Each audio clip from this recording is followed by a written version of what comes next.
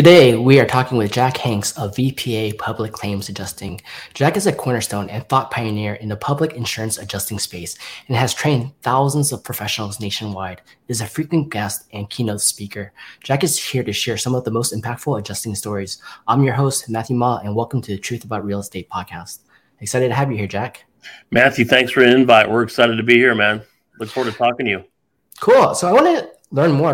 How did you even get into the insurance adjusting space? And what do you guys do and how do you help? So long story short, my father was a contractor back in Indiana, and I grew up in the contracting world. I started my own contracting firm in Arizona in 1992. And we specialize in insurance claims, fires, floods, things like that, hailstorms, windstorms. And then we were doing tons and tons of work. I was actually a preferred vendor for many of the insurance companies around the country. We got big and got hefty. And next thing you know, the payments started slowing down. It got to be more difficult. So about 6-7 years ago, I decided, enough is enough. And I switched careers totally and became a public adjuster, which gives us more leverage to negotiate on these claims and kind of get them where they need to be. So that's kind of the story behind it. So it's been a hell of a run, I'll tell you that. And I'm sure in the last many years, lots of things have changed since 1990s to 2022 now, right? Oh my God. It's kind of cool understanding. And also for you too, because you came from the construction background, I think it makes you even better adjuster because you have so much more in-depth knowledge of things behind the scenes that not everyone gets to see, right? Well, yeah, I know how. I mean, if this building right here, burned to the ground, I can rebuild it myself. That's what I grew up doing. I understand the process, and I get it, and I get the overhead and the problems contractors have. I mean, there's a million things. It's a rough life being a contractor. It's not fun. A lot of moving parts. You're dealing with subcontractors, supply chain issues, costs going all over the place. Lack of quality workmanship. So, I think I come at it from that side, and I understand what they're going through. So.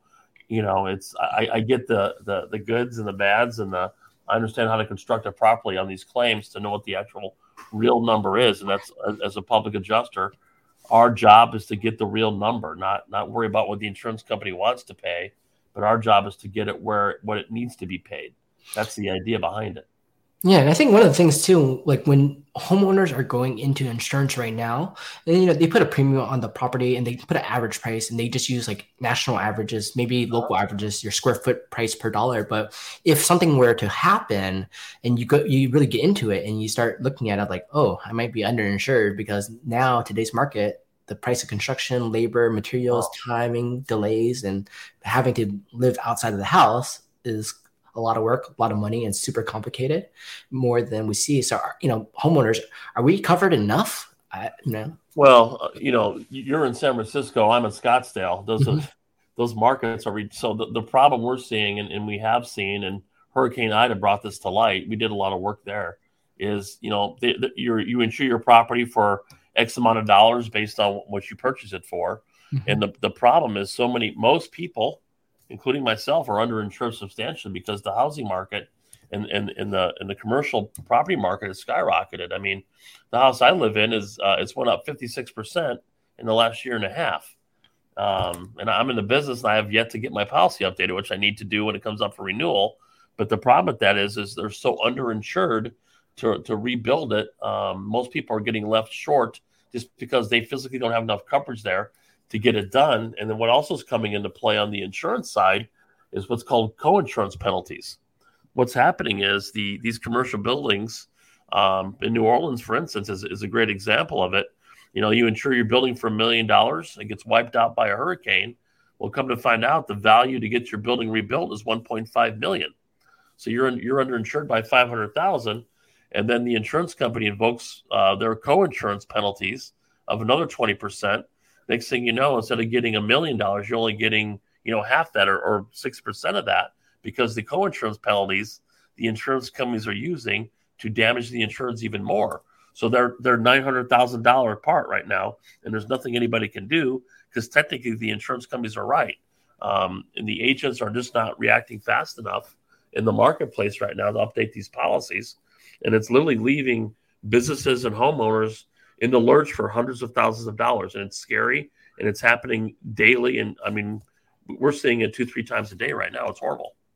Wow. Yeah, I actually didn't hear about the part about co-insurance penalties. Where is that in the policy? And like I get why they're invoking it, of course. Yeah, they want to save on it, but I never hear your insurance agent tell you, hey, by the way, there's co-insurance penalty if you don't do this. So you got to read the fine print of your insurance policy, which most of us don't. Co-insurance is mostly in commercial policies. You'll see like there's it's right in on the first page, co-insurance 20% or whatever. So basically, you have to make sure that you are insuring your building for enough money to rebuild it, as far as what the value is. Okay. And these values are going so crazy, in San Francisco especially, so crazy that the insurance isn't keeping up. So it's within the insurance company's right to invoke that penalty, even though at the end of the day, their agents aren't keeping up with it. So it's a very collusional situation and very unfair, and it's happening all the time. So it's one of those things that it's buyer beware. You are responsible when you buy that policy to know it and understand it fully. And most people don't. Most business owners don't. They think the agent and the broker has their best interest, and many do. But in some circumstances, more often than I like to talk about or go into, they are not being totally compensated fairly because the policy just isn't there. It's a scary situation. And I think this too is that, well, for example, I expect my insurance agent to tell me. They should tell me everything because I have them to be insurance agent. But at the back end of it, they have hundreds, thousands of clients in their books, and they're busy. Yeah. They can't manage every part of it, and they might not forget to tell you, even if they wanted to. And you don't know what you don't know. If you don't ask, they don't tell, right? Sometimes buyer beware. Well, at the end of the day, we're all responsible for what we buy and what we purchase. Exactly. And if we don't read that car warranty all the way through, we don't read our policy all the way through, or we don't read anything, just click on and buy now. Yeah, it's a consumer problem. And once again, agents are, let's not forget they're commission-based people. They're there to get sales and rack up the points. I get that. And they're, a lot of them are undereducated on what they're selling. They really don't know what the basis of these policies are. And unfortunately, most people, most of us, most consumers, when we go to buy the insurance, what's the first thing we say? Give us how much?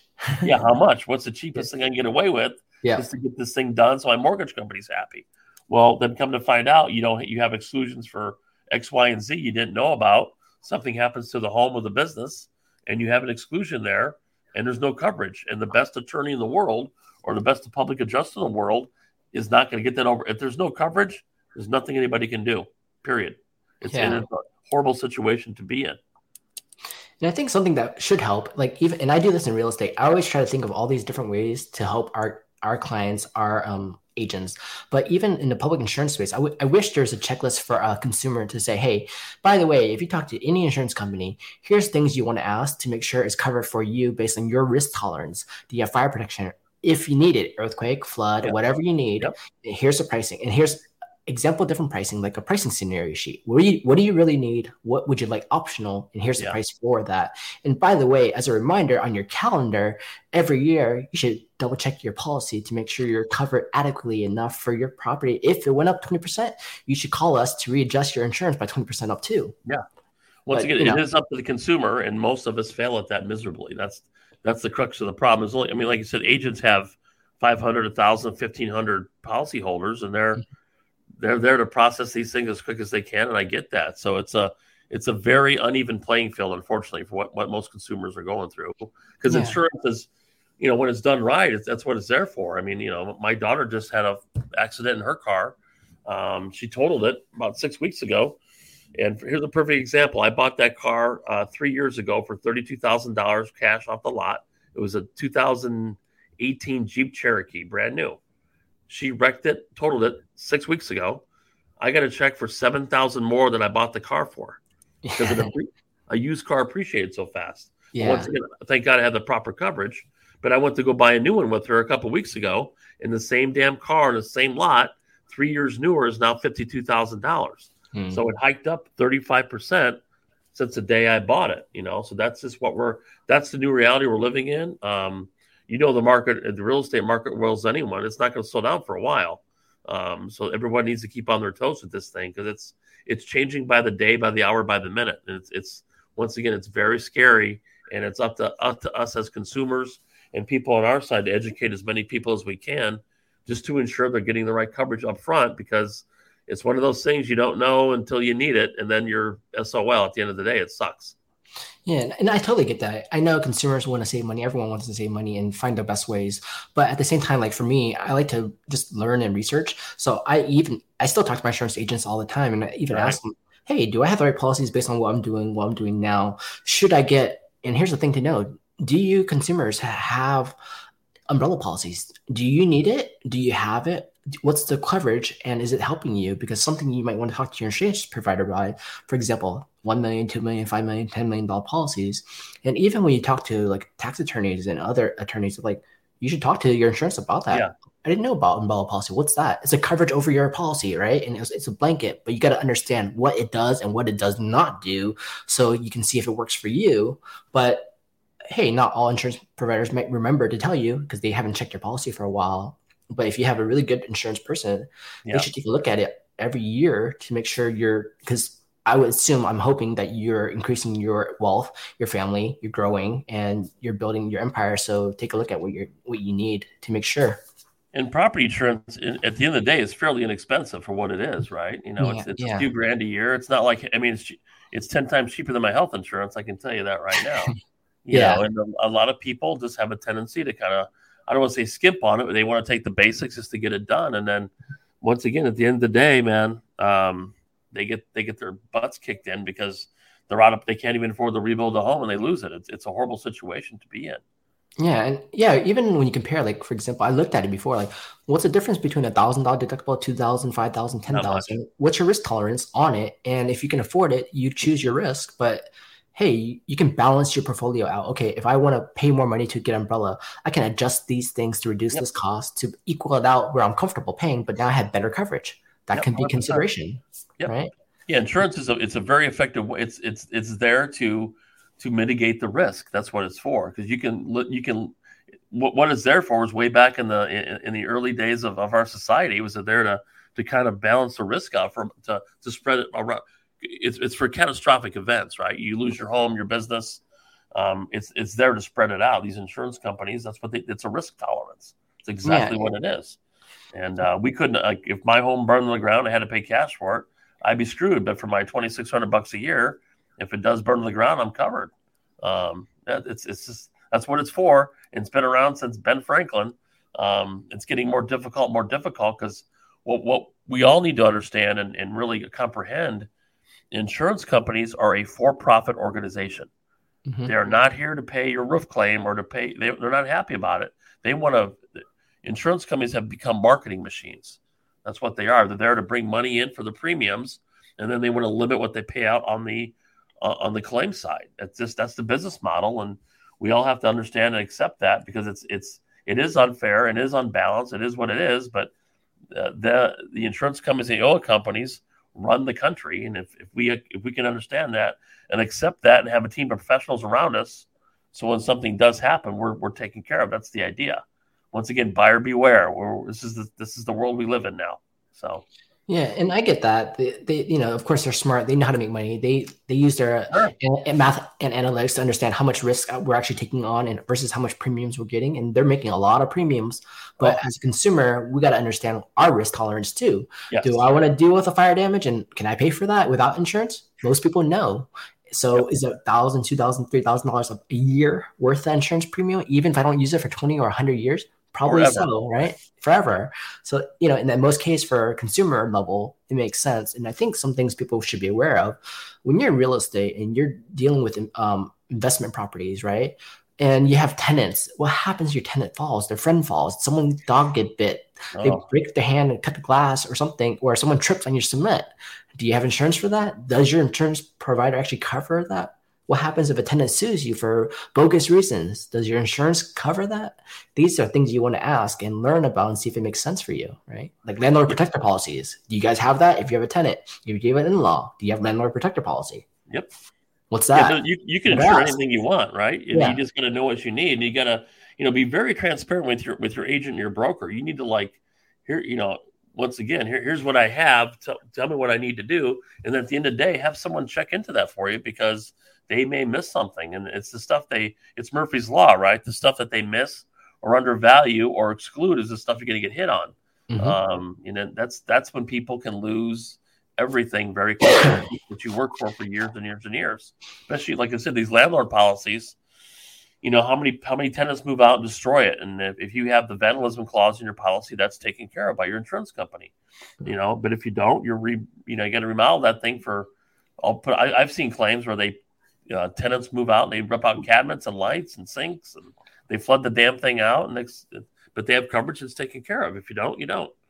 So. Another thing they should look at too is like, okay, if you're doing short-term rentals, does your policy cover short-term rentals? Yeah. Some do, some don't. You better ask before you do it. 100%. And a lot of people rent their place out without the proper rental coverage because it's not a primary dwelling coverage at that point. It's a rental policy. Mm-hmm. That's completely different policy involved. And if people don't know that and they're renting their place out and it's listed as their primary residence, the insurance company is under no obligation to pay that claim if it's the wrong policy. If you don't disclose all this stuff, they're going to look for every loophole they can not to pay that claim. And if you don't indemnify the property correctly, they're going to find out. They have their ways of getting the investigations to get this stuff looked at. So they're going to know, they're going to deny that claim. And once again, you're out of pocket because you need to be forthright and honest with the carrier of what you have and what you're doing with that property. There's a reason why they ask all those disclosure questions, right? And those are representations and warranties that you as consumer make. You better damn well, do the right thing on those.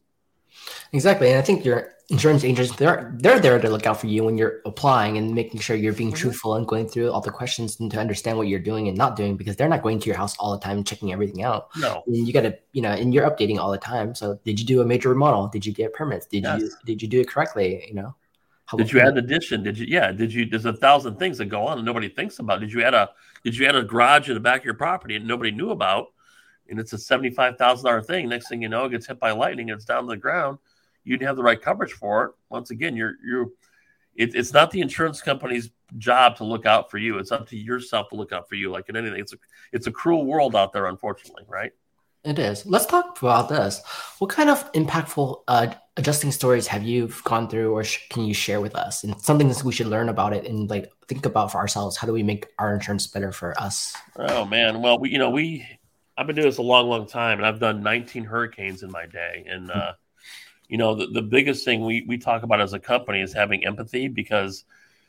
We go in, like for Hurricane Ida, for instance, we got there 3 days after the storm. Our whole team went in. We had trailers and campers, and we were living like that for a while. And we pack up and leave our stuff and come back to our beautiful homes here in Scottsdale, and we forget that these people are still going through devastation. I mean, their homes and businesses are wiped out from hurricanes, and we forget as a community sometimes what these people are going through. And I think we did 400 and some claims in Hurricane Ida. Half of them are done. Half of them are still going on. And these poor people are in hotels or rentals. And it's quite devastating to come. Like if you went home today and lost all your stuff, can you imagine the mental anguish that people go through? Your toothbrush, your toothpaste, your vitamins, your kids' trophies, your photographs, your wedding albums, your wedding dress, all that stuff can be gone in a heartbeat from a fire or a flood or a storm or anything. And we as a community, it's flashy news for the first 2 or 3 days. Then it kind of goes away because the next thing happens on the news. But the people are still going through that stuff. So we go in there, and our job, once again, we have claims that you'd be shocked that they offer them $15,000, $20,000, and the claim is $400,000 to $500,000, legitimately what it is. So we go in there and we fight tooth and nail to get this thing right. And it's exhausting and devastating, and it's emotional for the clients because it's like that 7 stages of grief people go through when you lose a loved one. It's very same on your problem.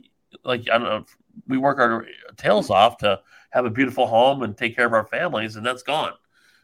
So 20 years of work is have to start over again. And it's a very difficult to watch these people go through this, and these businesses go through that to get taken advantage of and be left on the side of the curb, for instance, when they need help. And our job is to get it right and get those things done. We've been very successful doing it, but it's a dogfight. I'm not going to kid you. So it's an everyday event to be empathetic with our clients and understand where they're coming from, and know they're going to be upset and they're going to be frustrated and they're going to be not having great days because they're living in a Hyatt Place not living at home. It's very frustrating on their end, and we as a community have to do a much better job with that. I think a part of that too is, for example, everyone's living life, getting busy and dealing with all these things. So most people don't want to think about what do we not want to think about? Taxes, death, insurance. Yeah. Like, it's out of our mind. Like, we would just want to live, and just these are by default, whatever it is, minimums, I'm in, that's it. I'm good to go, right? But then when you think about reality wise, okay, well, you're building up your personal wealth and everything. You start owning a lot of property, sometimes a lot of stuff you don't even need. But at the same time, are you covering what you need to cover? Are these things important to you? Does it matter if it's gone tomorrow? And then when you go through that in public adjusting, you're like, I had all these things. Hopefully they cover their rings, jewelry, things like that. Most people do cover that one, but how about your computers, your business equipment, all these things you use? I didn't think about that because it's just small dollars, but those small dollars times by 100 different things add up really fast. Well, think about, I mean, jewelry, for instance. So let me give you this perfect example. Most policies have a cap on jewelry of $2,500, right? That's it. Well, yeah, typically that's what it is. Yeah. Unless you have an endorsement for a particular item that's valued and it has an appraisal value done on it with an addendum to your policy, you're getting $2,500. If you have $500,000 worth of rings and jewelry and necklace, and this happens all the time. The missus will say, "Hey, my wedding ring was on the counter and the fire happened and my wedding ring's gone. It was $38,000. Like, here's the receipt." Well, great, but your policy caps at $2,500 because you did not get that endorsement for the $38,000 of the value of the ring. That happens almost, I hate to say, on a daily basis. Mm-hmm. Or they have like an autographed Jordan jersey, game worn, hanging on the wall, and it's worth $25,000. And a hurricane hits the house. You know what the value of in the insurance company's mind that jersey is? No, it's the value of $85. Oh, because it's just a jersey. It doesn't matter if it's signed or not. Just a jersey sign. It doesn't. It's what it's made of and what it's worth. Yeah. Then they depreciate it. Here's your $40. So unless those items like that, your signed autographed items, your memorabilia, your antiques, your jewelry, furs. We have a client here in Phoenix that has all this high end liquor, and I'm like, ma'am, it's worth the bottle. It's not what you think it's worth, and it's hard. Those are hard discussions that we have to have because once again, we can only work with the confines of the policy. Mm-hmm. Your insurance policy is the contract that you have with your insurance company, and if it's not specifically listed there as an item with a specific value, you're going to have to live with the bottom line endorsements that the policy provisions let you have, and that's it. Once again, we can have the best attorney in the world. You can't sue for something that's not there, and those are the very hard discussions that we have to have because the insurance commissioner is not going to. They send a letter out. Thank you very much. We're done. We have to explain why they're getting kind of their head kicked in because literally they don't have the right coverage to do that. It's not fun, believe me. So and I think for the most part too, like as consumer wise, like, okay, I get insurance coverage. Do most consumers actually go through line by line and see exactly everything that's covered, the exact amounts that's covered, and think back, is that what adequately to what I need? Jewelry, $2,500. Most people know your watches, your jewelry, your rings are way more than $2,500. Oh. Did you get a personal articles policy covering that one line item? No, you should consider it. Oh, but I got to pay more insurance. Well, that's why it's there, just in case something happens. But the cost of a personal articles policy is actually really cheap. It's like pennies. Yeah. Well, if you think about it, if you had to go to CVS today and replace everything inside your bathroom, what's that, $600, $700? You don't think about that. Yeah. People think, it's no big deal. It's just nickel and dimes. But dude, it adds up. I mean, my wife's shampoo is $63 sometimes a bottle, right? Yeah. So, right. And that's so you gotta cover it's at the end of the day, we're all responsible for ourselves. And that's people, they fall into the trap of thinking the insurance company is there to take care of them because they're really not. You need to take care of yourself first. Mm-hmm. And that's a hard lesson to learn sometimes. And once again, we see it every day, and that some really hard conversations are had in this office. So let's talk about this.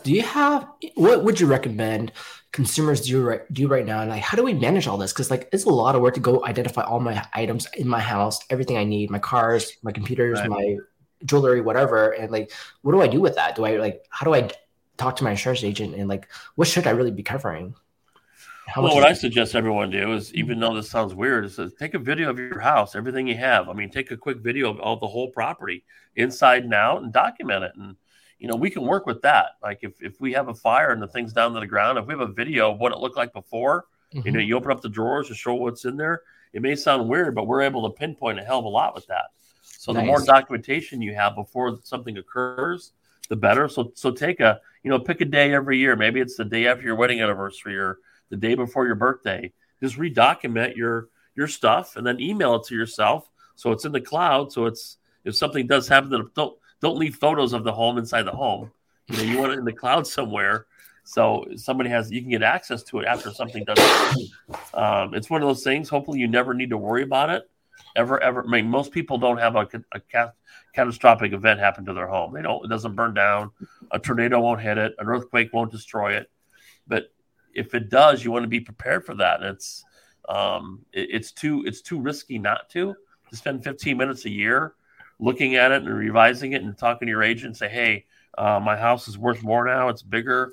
I added this, added that. I bought this, I bought that, and add to it. And a lot of people don't. And I think I don't think it's laziness. I think it's lack of awareness. Yeah, lack of awareness. Yeah, 100%.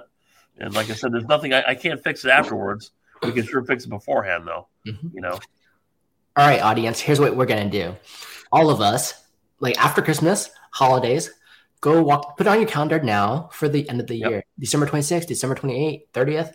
Put on your calendar, take a video tour of my house, and let's document it as a new year. Walk around the house, take a video, go through everything, say, hey, these are my favorite computer stuff, my jewelry, my toys, my games, my collectibles. Walk around the whole house. Happy 2022. Excited for 2023. Upload it to your personal cloud for yourself. Don't share it with anyone. If you have personal items you want to keep safe, document that. And every year you have a backup just in case. But now you have a history too of your year celebrating, seeing all the things going on. But that's an easy way to actually remember. End of the year, to take a quick video showing everything for yourself. And if anything seems like you bought something extraordinary that means a lot to you, contact your agent and they put it in door. You can insure anything you want. You can insure baseball cards, record albums, anything of value that's beyond norm. You want to make sure you have coverage for, because technically at the end of the day, if it is an expensive record album and you don't have receipts or don't show what you paid for it, it's literally only worth the vinyl and the cover what it is. That's the hard part. So document the living hell out of it. That's the idea. So what's a quick example? Let's pick an item. Any favorite toy item, collectible, how much would it cost to insure it for per year? $50, $100. It's not a lot of money, right? So it's such a minimal thing. If like I personally have an autographed game worn Jordan jersey. I think I bought it 25 years ago for like $1,000. I think it's worth $50,000 to $60,000 now. And on my contents coverage, I have it listed. So if something ever does happen to that thing, I'm going to get compensated. I mean, granted, so I'm never going to get that exact jersey back. Mm-hmm. But a $50,000 check's going to go a long way. So, yeah. Okay, and so for example, that item you bought for $1,000, it appreciated over time. So even in your policy, you should go back and renew and update it. Say, hey, that item for $1,000 went to $10,000, went to $20,000, went to $50,000. I should call them back and say, hey, yearly checkup, that item's $50,000 now. So so normally things depreciate, right? Our cars, clothing, bedding, tables, chairs. Once you take it out of the store, drive it off the lot, things depreciate. Well, the last couple of years, that's not the case because of the limited supply. So cars right now are appreciating. Antiques are appreciating. Collectibles are appreciating. So which means their values are increasing every year. And you got to be aware of that and make sure, once again, the coverage matches what it's worth. Because you don't want to underinsure and non-insurance it's horrible. And once again, there's nothing I can do to fix that once the loss occurs if it's not properly endorsed to begin with. So take your time, and it's painstaking. And nobody, like you said, nobody wants to talk about taxes and insurance because it sucks. It's no fun, but it's a harsh reality what we all live in. And it's just that one moment in time can devastate and change your life, and that's what we're trying to avoid, to do it right. And if we have the proper coverage, we can get you all the money in the world. That's the idea. So. Nice. And I think, because people are just, busy with everything, they prioritize those things last. The things we don't want to talk about, we prioritize it last. And I get that. I understand that. But at the same time, you're trying to look for your future. So you should prioritize the harder things first. And it's tough. Like, who wants to prioritize death, taxes, insurance? Not really, unless you love it for some weird reason, right? Yeah, it's not fun. No, believe me. Yeah. I'm even a financial advisor, and I want to. I yawn because I'm like, oh god, here, this, and then like we expect them to take care of it, right? But at the end of the day, it is our decision. It is our money, and we work our tails off to get to this point in our lives, and you want to make sure that it's secure and it's taken care of properly. Yeah, and I wouldn't honestly, I wouldn't remember if your Jordan jersey went up from 30,000 to 50,000. I'm not looking at collectibles. How do I know your property Right. items went up in value? You got to tell me. Well, that's just it. The agent doesn't walk through our house every year and see what we have and what we don't have. It's up to us to manage our stuff, right? Mm-hmm. It's called being an adult and being accountable, right? And it's a hard lesson to learn. I've seen it.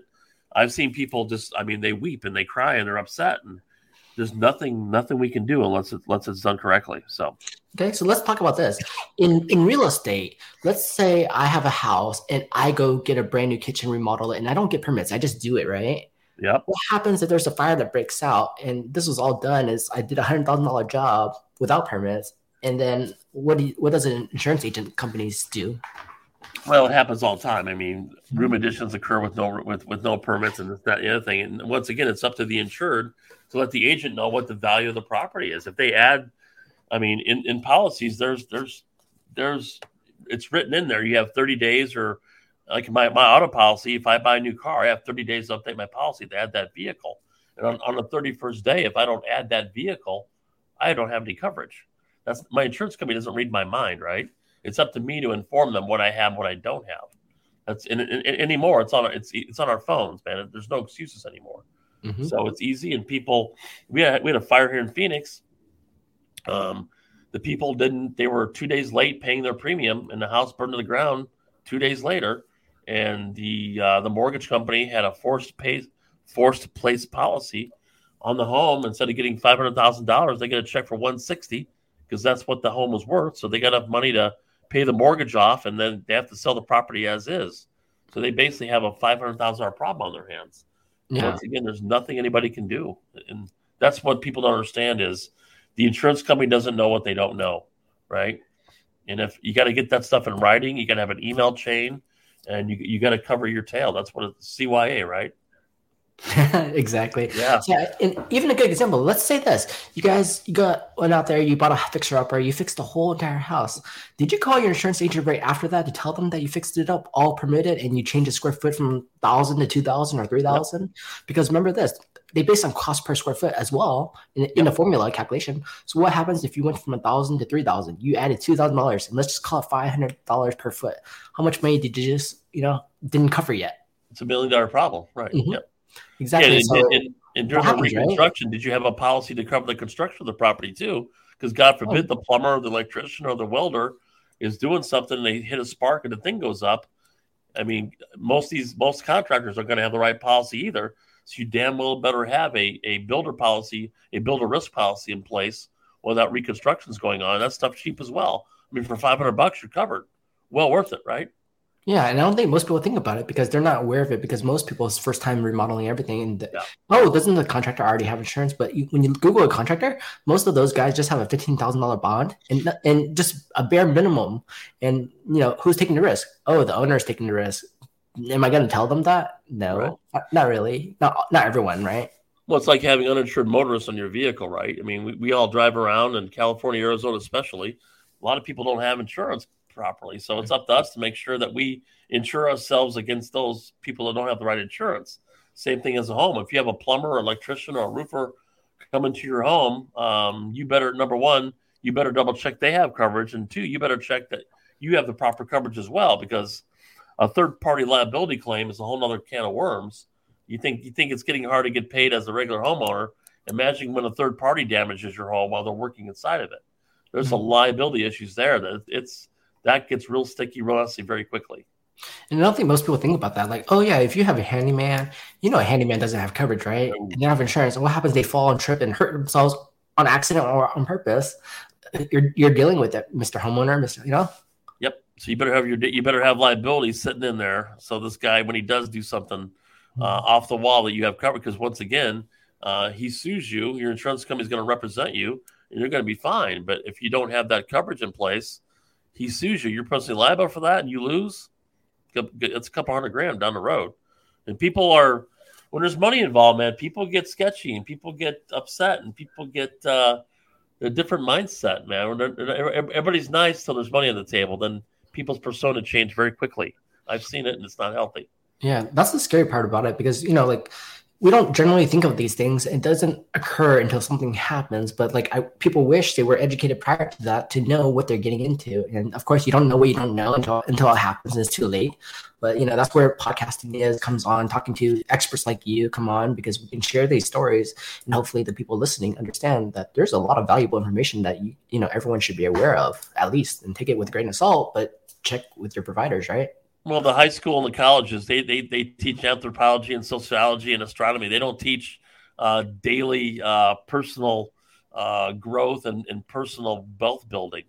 There should be at least a course about wealth management in college. Like, hey, you got to have this, you got to have this, you got to have that, and how to balance a checkbook and how to have the right insurance, and how to be an adult. That needs to be taught, and it's not, and it's sad and it's scary. And like I said, most people, they scrimp on the stuff they shouldn't scrimp on because it is minimal, but it's life-changing at the same time. Yeah, I think like what you say, Will Smith is building a financial literacy app. I wish all of us who want to educate people in financial literacy hop on, and we can be creators and course creators and help them with these items so that people can get educated. Create our own university of, hey, this is a financial literacy university who teaches you everything about life, financial wealth, generations, insurance. They should have that. Someone should go make it. Call us too when you make it. Yeah, right. I'll start on that. But no, it's a thing. I mean, we don't educate people like we should. We're all it's my kids both just graduated from college, but U of A down in Arizona, and they're taking classes that they'll never.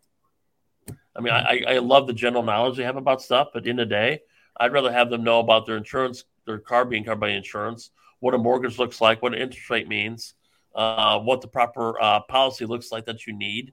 What health insurance looks like, all these costs that they're going to start incurring as adults now. We all learn the hard way by just doing it and, trial by fire, right? And that's a hell of a way to learn, especially when we have all the tools available to us.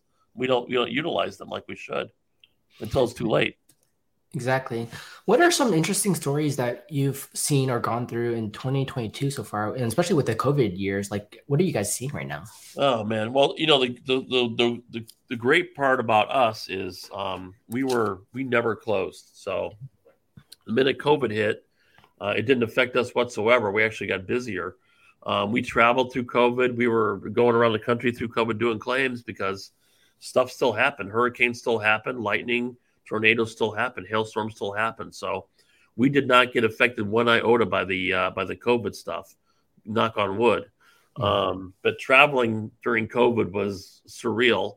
We'd be in hotels with 600 rooms, and there'd be four of us in a hotel with with three lights on, and we couldn't find. I mean, not to play poor Jack or anything, but when I was traveling and there was no restaurants open.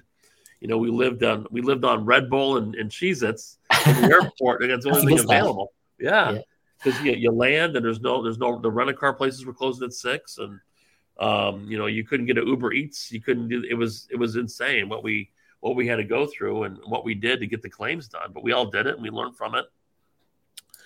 We actually came out the other side of it a better organization and smarter and more intuitive and just kind of more creative to get things done.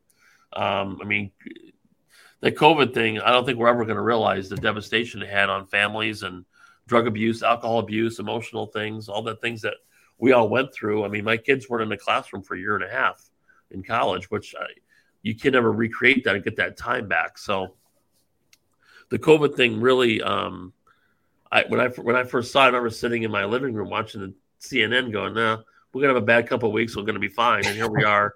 2.5 years later, and we're still talking about it. And it's been a thing. And then there were so many in our world too.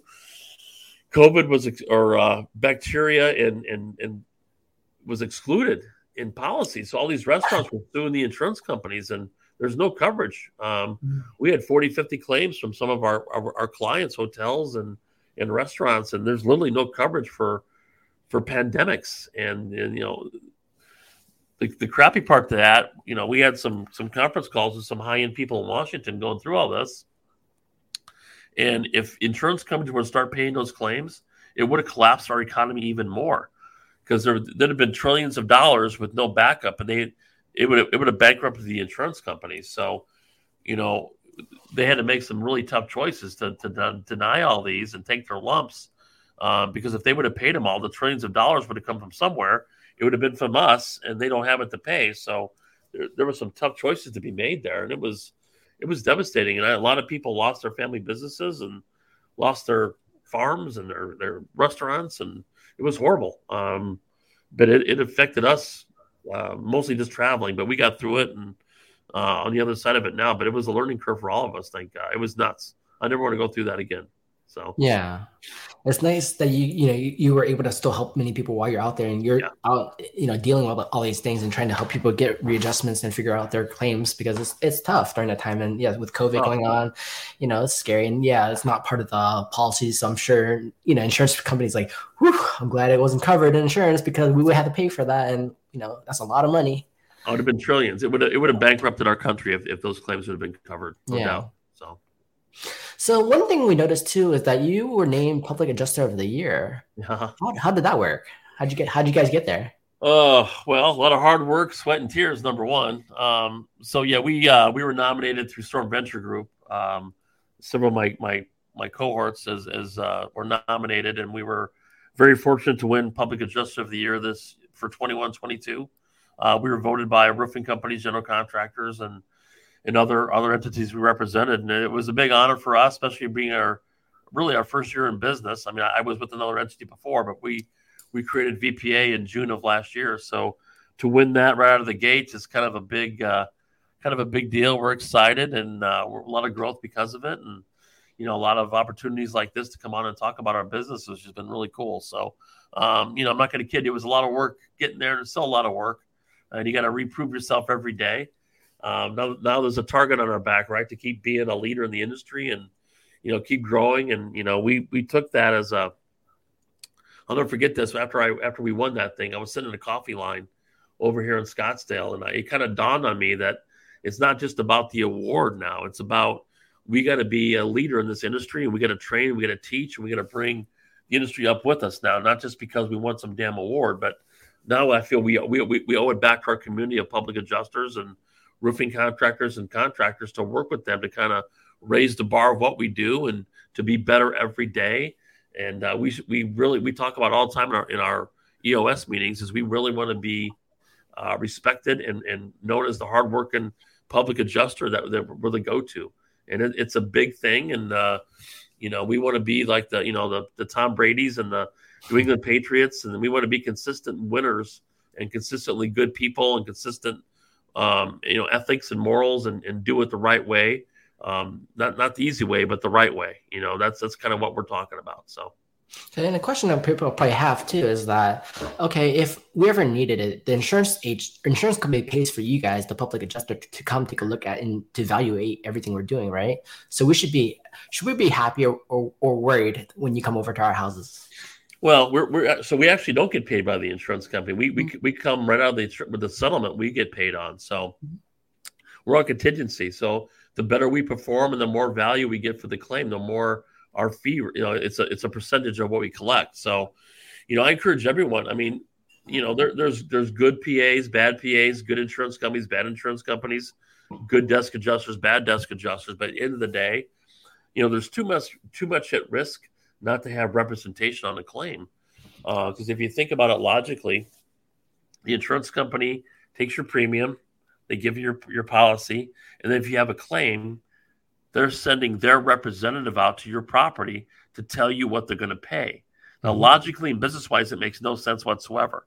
So you damn well better have someone on your side, being a public adjuster or a litigation attorney on your side, knowing what the rules, the statutes, what your policy covers, and making sure you're getting a fair value to what the claim was, because you get one shot to do it, not two. If you blow it, it's on you. So you want to, it's like hiring a CPA for your taxes. You want to make sure that you're telling the IRS what you're going to pay them, you don't want the IRS telling you what you owe, right? Same thing with insurance claim. You want to make sure you have representation out there to get the right value, not the overvalue, but the correct value of what that claim actually is. And that's what our job is to come in there and represent and level the playing field and and be that sounding board and be that advocate for them to make sure they're made whole again. That's what insurance is for, to be made whole. Oh, so most people will be like, I didn't know that because, for example, my insurance company here, I could have an issue. They'll take a claim. They'll come bring someone out. They'll figure out the pricing. They'll give me a check. That's it. Oh, I can have my own personal adjuster and realize they can fight for me to get the maximum based on the policy and say, hey, here's all this stuff. Let me ask you, homeowner, here's what else do you have in the tire? What else do you have? What else do you have? Show me pictures, proof. Hey, insurance company, here's all the proof they have. Oh, that's a lot more. We didn't see that. We didn't ask them about it. What nobody understands about so at the end of the day, the insured has an obligation to show their damages to the carrier and prove them, not the insurance company. So the insured, the property owner, has to show the damages, prove the damages to the carrier. Here's what happened. Here's the resulting damage. What happened? And most people don't have that expertise, right? If I don't know how to be if I need to sell my home, my business, I call a real estate agent. If I need to go to the dentist, I go to a dentist if my tooth hurts. Most people don't have the expertise or knowledge to know what the actual damages are to a home.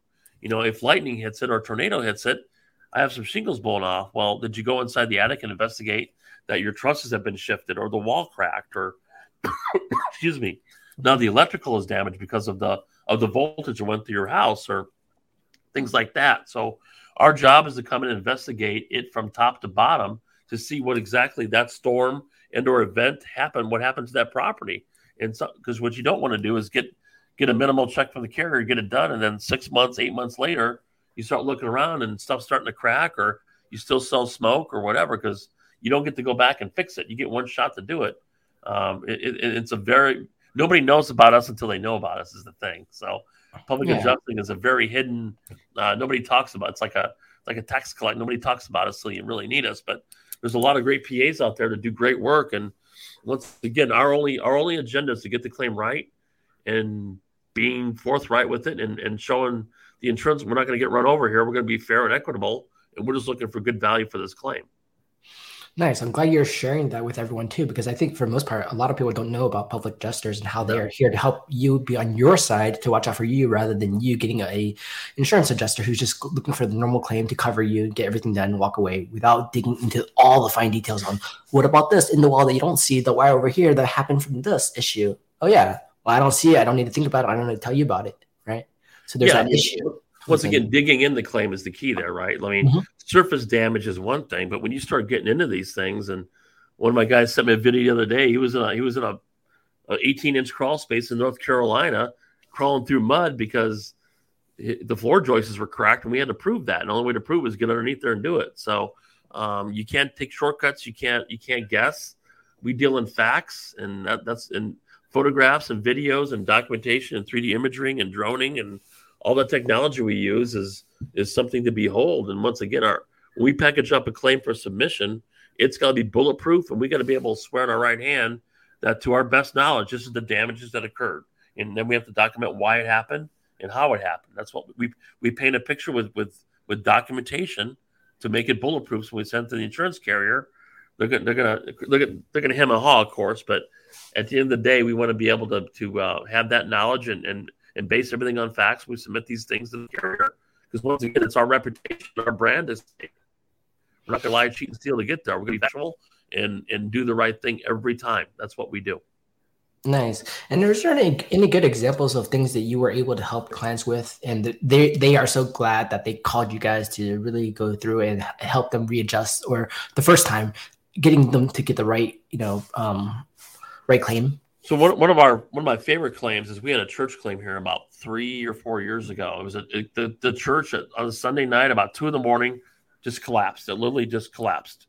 Nothing, no wind, no storm, no lightning, no tornado. It literally just collapsed. Luckily, nobody was in the church, thank God. But it just collapsed upon itself. Insurance company went out, said, you have no coverage under this. You have no collapse coverage.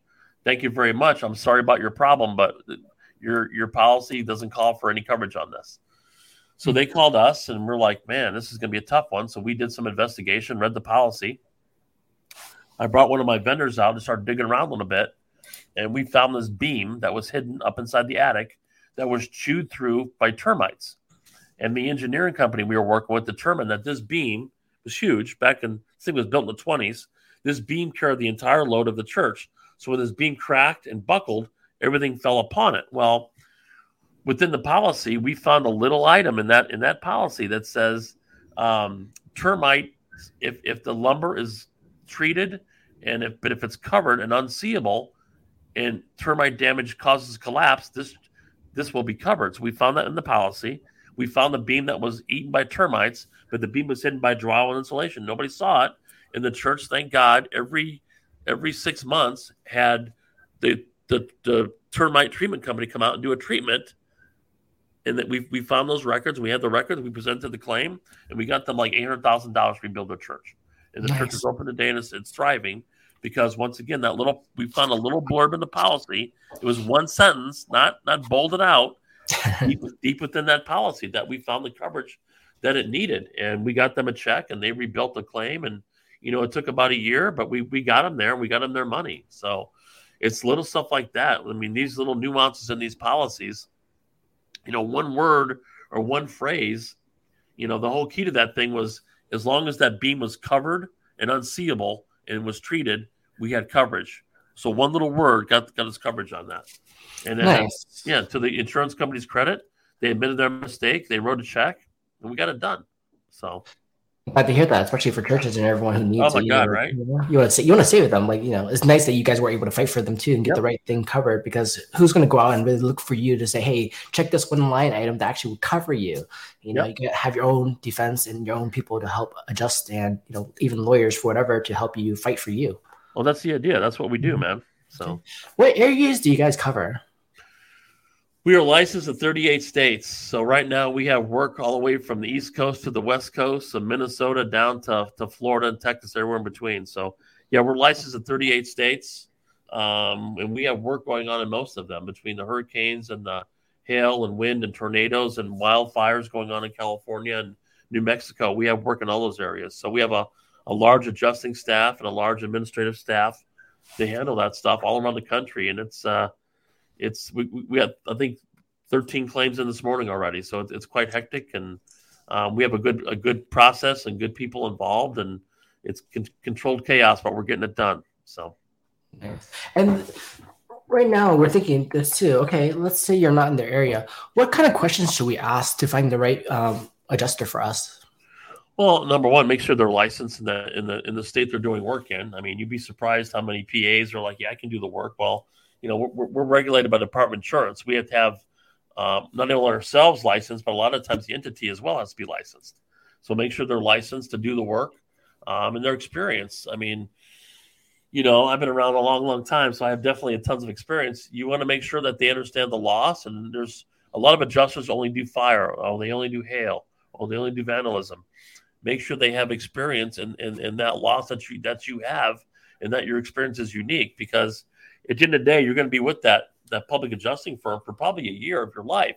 So you damn well better have a good relationship. You're going to have good days and bad days, and you're going to be able to make sure that guy or girl or gal is able to have a good conversation and good, honesty and integrity. And we don't blow smoke. You don't want to have anybody blowing smoke or give you false promises, right? You want to get to the root of the problem and get through it together, because it is a grind. And it is a struggle, and you got to be able to have really tough but honest, open conversations is the key to that. Yeah. And I think one thing about it too is really trying to find a really expert, experienced person who understands exactly what you're going through. Yeah. Because, for example, do you trust a handyman, or you trust a professional contractor or engineer who has done the job? You most likely trust the engineer first, and then the contractor, and then the handyman last, right? Because they have gone through all the work. So they have the experience, and that adjustment can actually affect your how much outcome you get from it, right? Because they have the experience to say, hey, here's all the things you didn't see behind the walls, because I'm an engineer, I'm a civil engineer, or anything like that. The expertise helps you. Well, I can tell you from our we look at this stuff daily, and I can tell you most claims that start at 30 to 40 grand are usually $140,000, $150,000. It's commonplace. That hurts.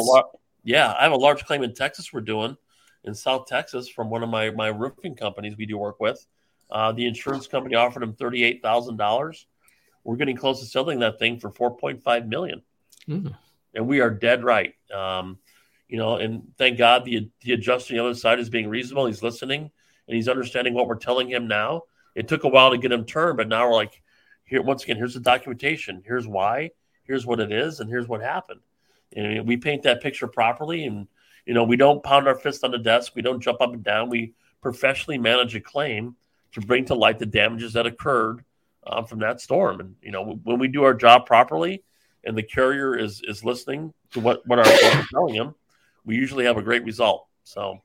Nice. And one thing you said earlier in the beginning too is that you guys deal with it based on the settlement policy. So up front, then it might make it a little easier for the homeowner to really go through this process and say, okay, based on this, here's how you can help me. Here's how you guys get compensated, but you guys are fighting for me anyways to get more. We only get paid. We're on contingency, so we only get paid when the insurance company cuts a check. So we take our fee out of every check. So literally, there's never any money. It's this sounds too good to be true, but it's a no-brainer. Yeah. If we don't collect any money, we don't get paid. Yeah. So if we collect X amount of dollars, we get X amount of commission back to us. So there's really nothing. Nice. There's nothing to lose. Even if the insurance company is right and they pay you fairly, and we don't collect any money on the claim, we don't get paid. We get paid on what we bring in and value to the claim. So literally, there's no value, or it's a no-brainer hiring a public adjuster to do the work on your behalf, because it's illegal for us to take retainers up front. We can only get paid as our checks are coming into the carrier. That's our value. And very, very, very rarely has the insurance company done a perfect job up front. So we can always find something there that they didn't cover or end up paying for that we can get covered for the consumer. So nice. I'm glad that you're sharing all this too. One last thought too. Is there anything we should know about? Because in the last 2 years, I'm sure most people are working from home. It becomes a business. You have a business office now, probably, and you're doing all these things. Are there any additional insurance things we should be aware of in terms of adjusting? Yeah, if you're running your business out of your home, you damn well better have the coverage on that, because if something happens to the computers or anything that you're running your business out of, there's an exclusion in those policies. They can actually, and vice versa, if something happens to your home and you're running a business out of that, they can kind of tweak that where they say it's a business, not a home anymore. So you can be very careful and be very forthright with your agent. It's like, hey, I'm running a business out of this office. My computers, all this stuff is good. I need it covered under business policy, not my homeowner's policy, because they can actually, there's a very small cap on that too. If you don't have the right coverage, you can really step in and lose a lot of money. I mean, my office is full of computers and iPads and this, that, and the other thing. And if I don't have the coverage for it, it's not going to go well. So you got to make sure that you, once again, put it in writing too. Make sure you have email strings. Dear Mr. Agent, I have this, and this now. I'm working on my house. I have this much value of items for my business. Put it in writing. Make sure you have an email string, because you don't want to have a he said, she said situation. You want to make sure that you cover your tail and you put all the stuff in writing consistently. If something does go wrong, you have that in writing. You can go after the agency and owe insurance if you have to, which you don't want to do. You just want to get it done up front correctly, right? Yeah, nice. All right. So how do people reach out to you? How do they learn more, and how do they connect? Yeah, so vpa.claims is our website. My email is jack@vpa.claims. My cell number, which is always on, is 480-766-6565. We're licensed, bonded, insured in 38 states, including California. We love to help. I've been doing this since 1989. So we certainly know what the heck we're doing. And, my biggest thing is I want people to ask questions, and I want them to understand what they have. And, we're an advocate for them to make sure they're getting proper treatment and get that playing field level. So they're going to get what to do, because you get one shot to do the claim. That's it. Perfect. Thank you so much, Jack, for being on our show today and really sharing with our audience how you can help them and how they should reach out to you. So any of you guys, you have insurance issues, insurance claims, call Jack first. Make sure you guys talk to you guys first to at least have a different opinion, a second opinion, to really see what makes sense for you, and then take it with a grain of salt and see if that helps you. But non-contingent, it makes sense to have at least a second opinion for you. All right, guys. Thank you guys so much for being on the Truth About Real Estate podcast. We'll see you guys in the next one. Have a great day. Thank you. Good talking to y'all.